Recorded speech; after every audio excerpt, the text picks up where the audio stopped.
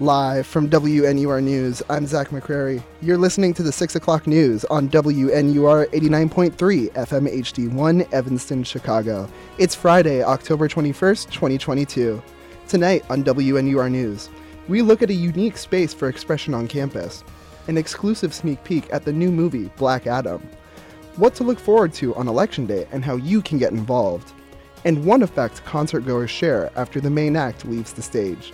Those stories and more coming up tonight on WNUR News at 6. Thank you so much for tuning in on this beautiful Friday evening. It's currently 5:59 p.m. Our top story.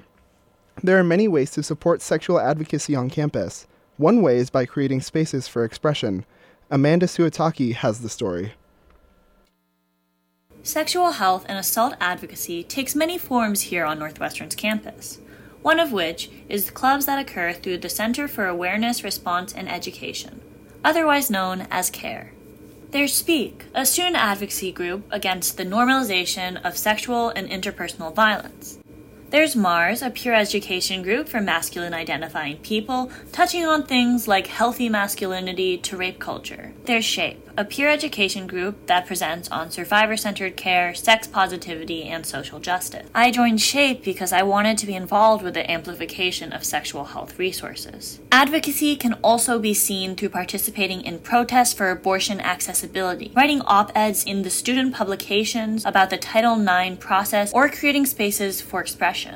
I find that art is almost always, it kind of is able to say the things that we're not able to put into words. And so a lot of aspects of trauma and mental health issues, you can feel it, you can see it, you can hear it, but you can't quite say it. I find that music, poetry, painting, and photography for me is a way to show everyone this is what I mean when I say I'm hurting in this way.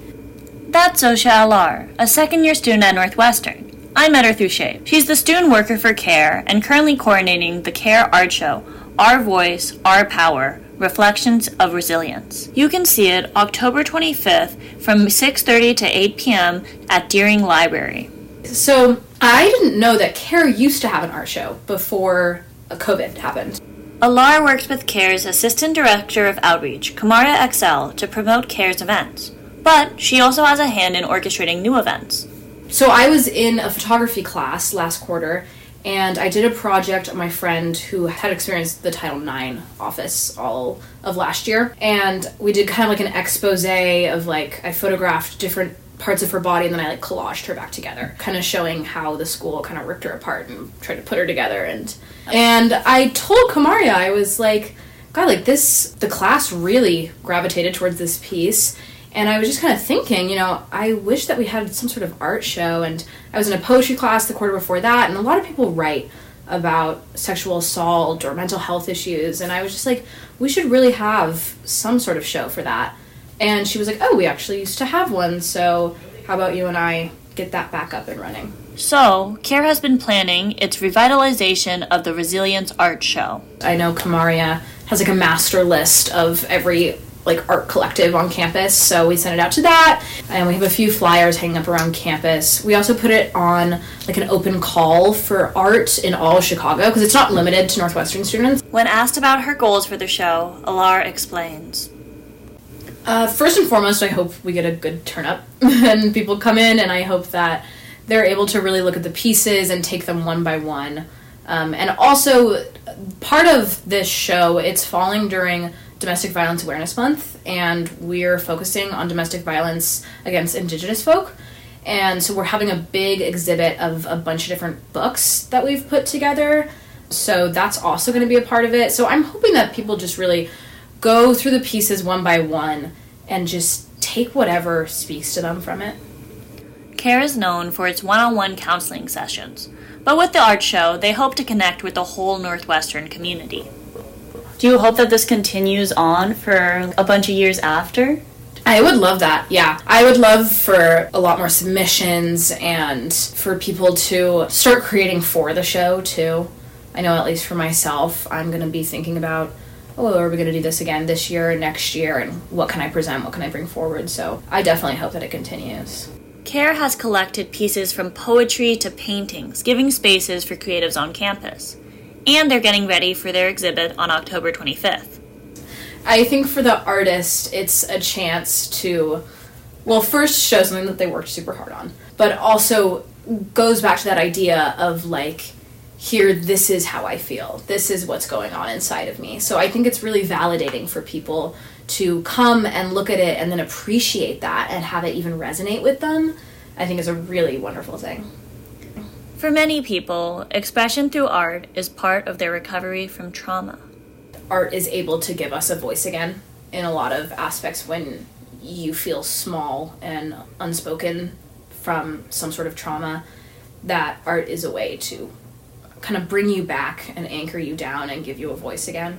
For WNUR News, I'm Amanda Sutaki. Black Adam, set to open this weekend in theaters across the world, promises to lay the foundation for a brand new era of the DC Extended Universe. How likely is it to live up to that expectation, though? Here's Ella Barnes with the scoop.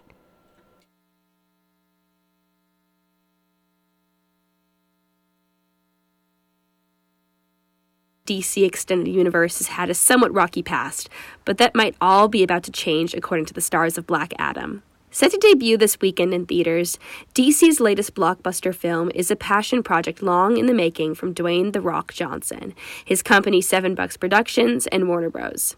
After months of being hyped to high heaven by its star Dwayne "The Rock" Johnson, we will get to see both how it performs and whether it has any lasting impact on the DCEU. The Rock created a meme when in one of his workout Instagram posts, he declared that, quote, "the hierarchy of power in the DC universe is about to change," unquote. It became something of a refrain for how much of an impact The Rock expects Black Adam to have all across the internet. Through Warner Bros., I was given the opportunity to attend a press conference for the film over Zoom, in which The Rock, the cast, and the production team made similar statements about the impact they expect the film to have. Here's what producer Beau Flynn had to say on the matter.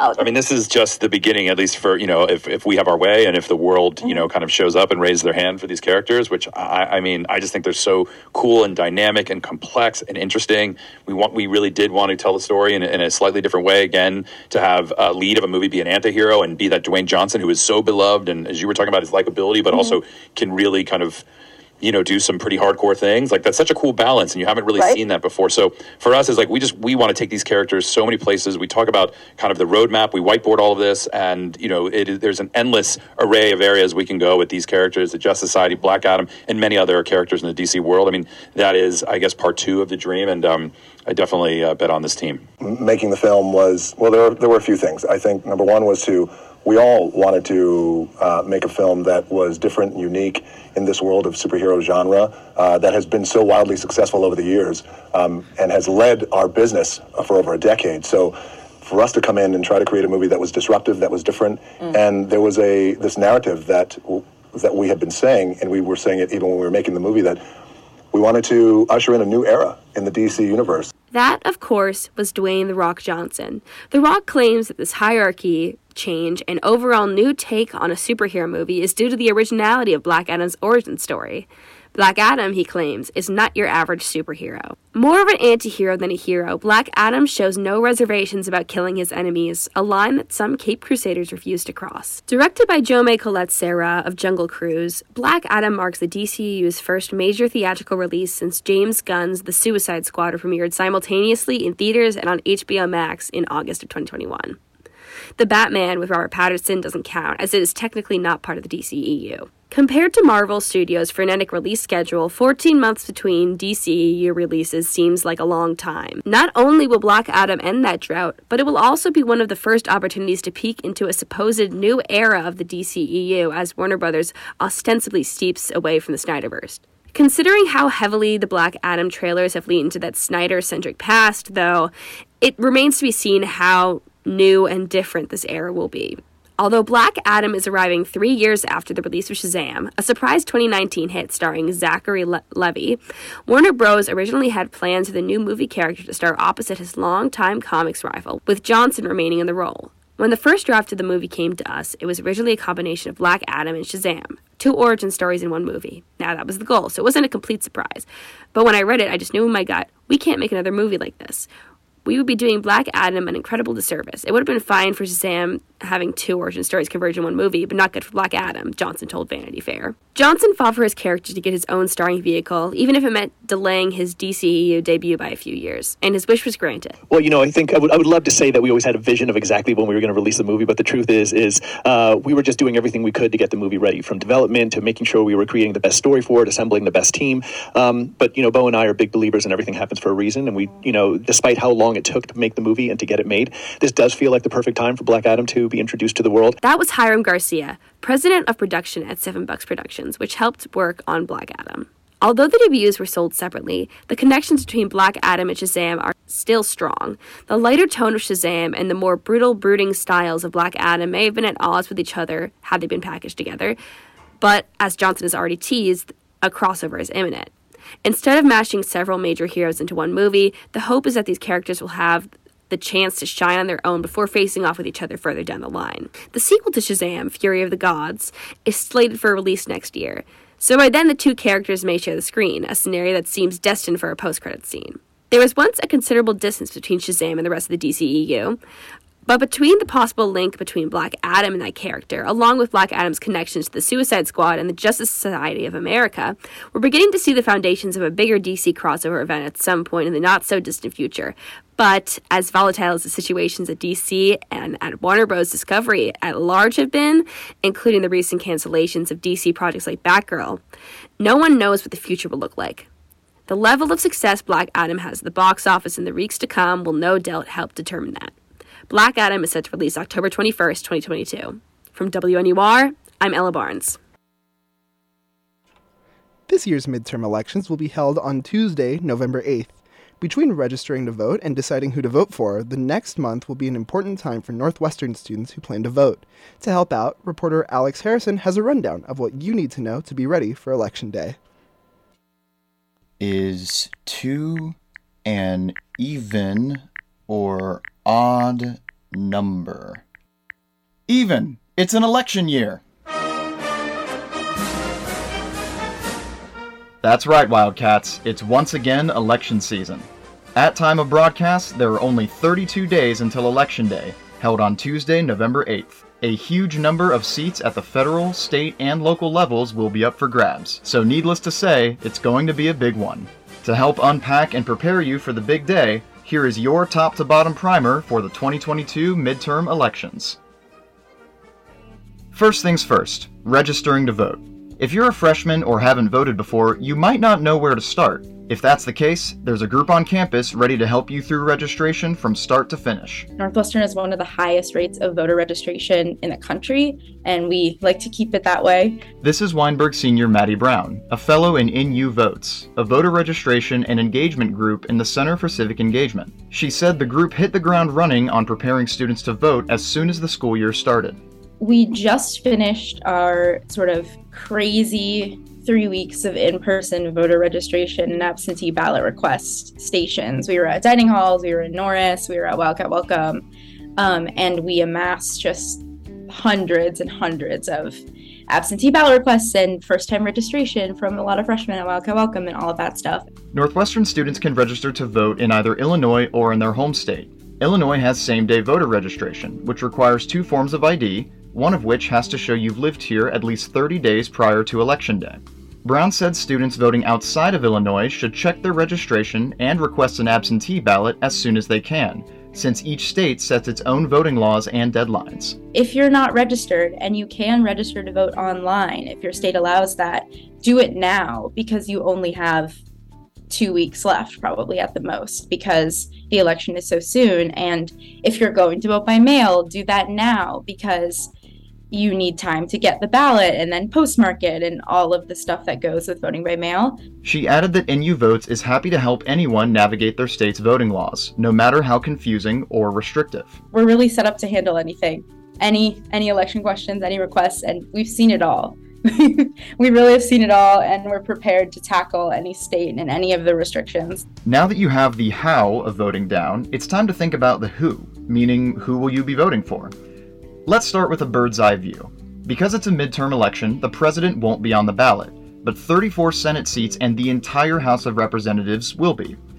On top of that, 36 states are holding elections for governor, with major toss-ups in Oregon, Arizona, Nevada, and Wisconsin. In Illinois, the marquee race is also for governor, as incumbent Democrat J.B. Pritzker runs for a second term against Republican State Senator Darren Bailey. Despite the media attention and high number of ads on the airwaves, polls show Pritzker holding a solid lead heading into the final month of the campaign. Further down the ballot, Republicans are making a play for the Illinois State Supreme Court, going after 2 open seats in districts which include the collar counties that neighbor Cook County. Winning both would give Republicans a 4-3 majority, and would likely have huge ramifications on issues like reproductive rights, gun control, and criminal justice reform. There are also 2 major referendums that will appear on the Evanston ballot. One is a statewide vote on a constitutional amendment, which would add the right to collective bargaining into the Illinois Bill of Rights. The other is just in Evanston, where residents will vote on whether to adopt a ranked choice voting system in city elections for mayor, city clerk, and city council members starting in 2025. To see what student organizers are doing ahead of the election, WNUR News reached out to both the college Democrats and the college Republicans. The college Republicans did not respond to interview requests. Medill Senior Ben Chasen is the Director of Public Relations for the college Democrats. He said the organization sees protecting reproductive rights as their top issue, following the ruling in Dobbs v. Jackson in June. Roe v. Wade was a national decision that applied to everywhere, and now that it is no longer standing, there are a hell of a lot of scary candidates running in the state of Illinois. There's not that much standing between a Republican majority in some of the legislative chambers.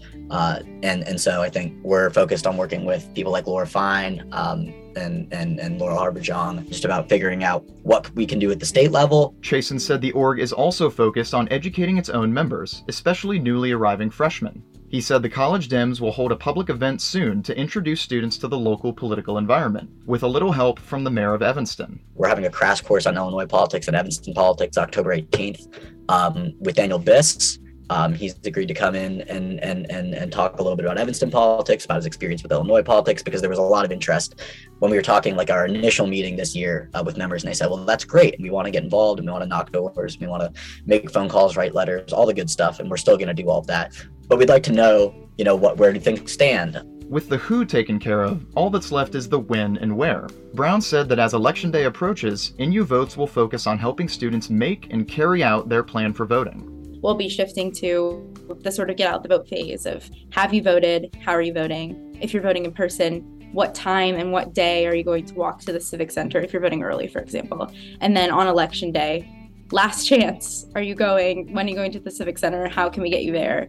Chasen said that no matter which party students vote for, they should remember that their vote does matter, especially in down-ballot races, which can have just as large of an impact as federal races at the top. If you live in California, or you live in New York, if you live in some of these solid blue or red states, like many people at Northwestern do, there's like this conception that your vote might not matter even in Illinois. But there are things on the ballot up and down, whether they're amendments, whether they're local races, there's a way to be involved and to care and to make an impact with your vote. Watching the polls, this is Alex Harrison, WNUR News.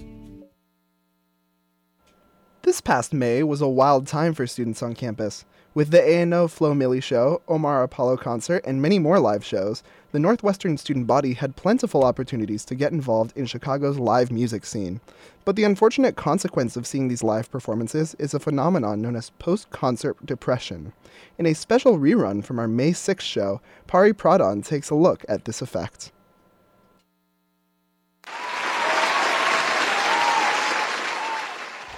Chances are, if you're a Northwestern student who is active on literally any social media platforms, last night all your feeds were flooded by concert footage. There was the Flo Milli A&O show, an Omar Apollo concert, a Saba concert. All in all, it was a big night for the music scene in Chicago.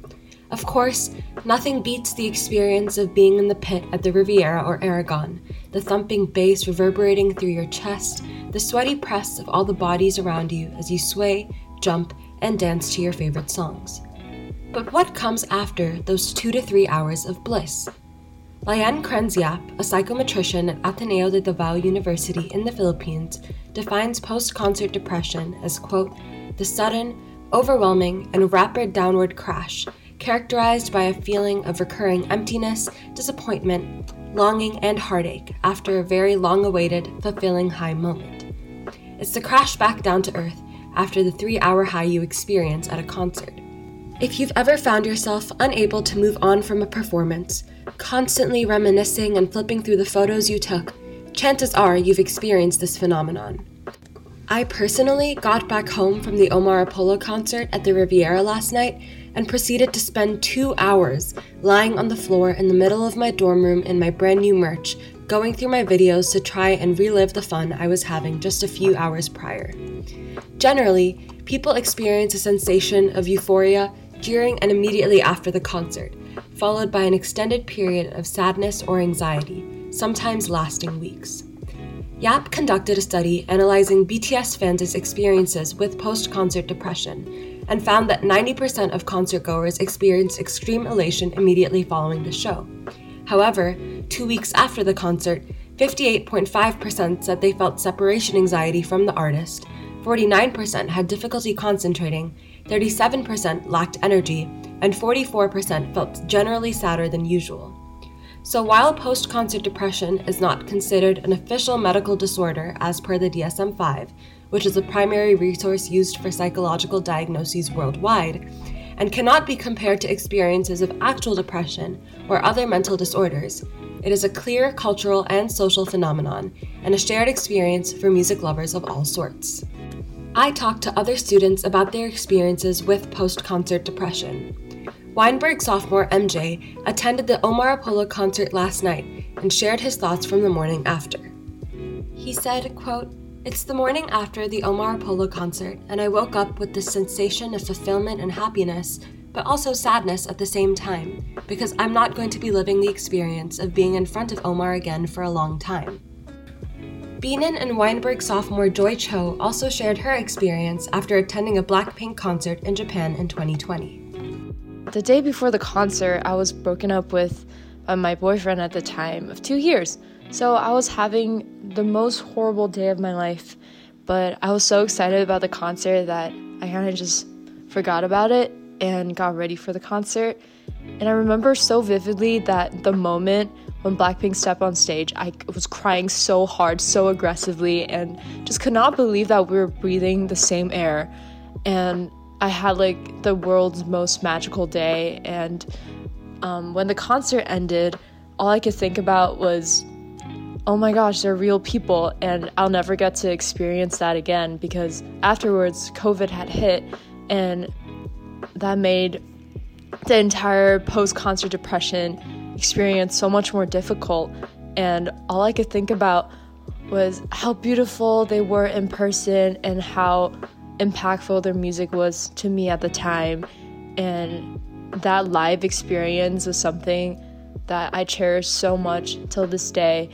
And honestly, I feel like I never got out of the post-concert depression, and the only way to really alleviate that for me was watching so many videos of like their interviews, their performances, like everything I could to just get a glimpse of that same feeling I got at the concert.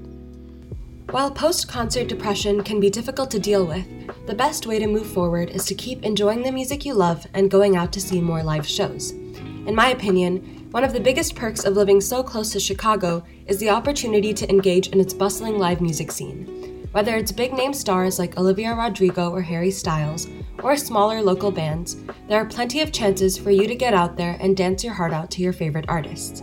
For WNUR News, this was Pari Pradhan.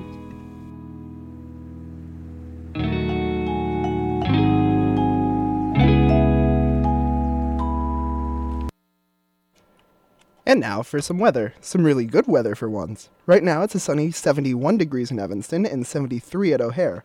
But after the cooling temperatures pause and give way to some sun over the weekend, get ready for the cold. Winter's coming, backed by a powerful La Niña.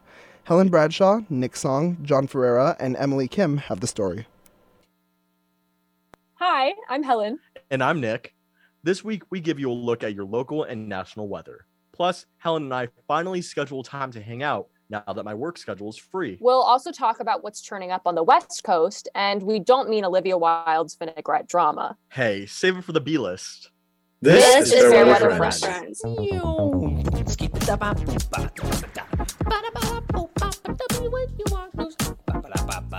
Here's the weather. Hey, I'm sorry again for bailing last week. My boss called me at the last minute and, I want to make a good impression. No, yeah, it's fine. Here's what you can expect this week. Okay, well, despite the past few days of chilliness, this weekend honestly looks pretty nice and full of hope. In Evanston, you can expect mostly sunny weather with highs in the mid to low 70s, which means Helen and I can walk around Lakeville like we've been meaning to. But as the work week picks up, temps may drop down again with highs in the 50s and lows in the 40s. The start of the work week might also coincide with some afternoon showers. No, not the kind Nick takes once a week, the rain kind. So maybe wear some longer sleeves starting Tuesday. Well, although most of the East Coast and Southeast have seen cooler temperatures this week, that's expected to change over the weekend.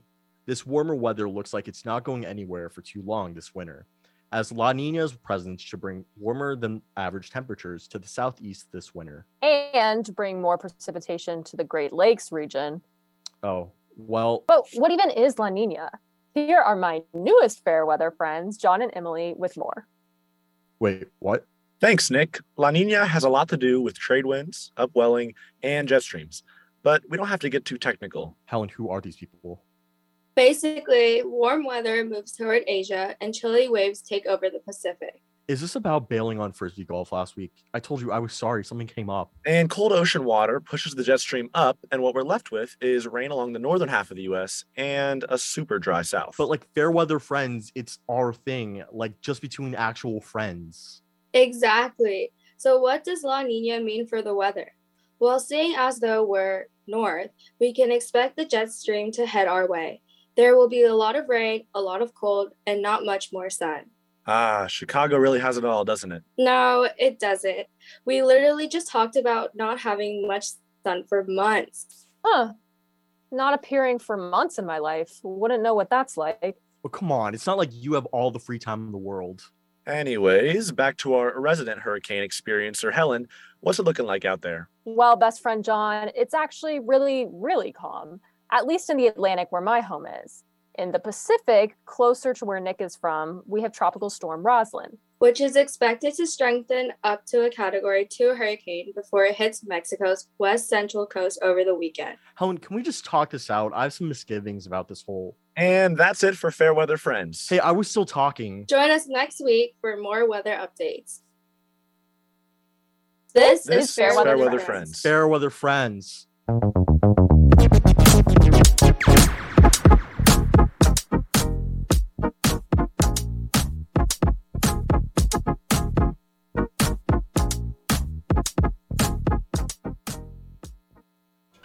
And now, let's take a look at what's going on around the world right now. Here's Margot Amual with the headlines.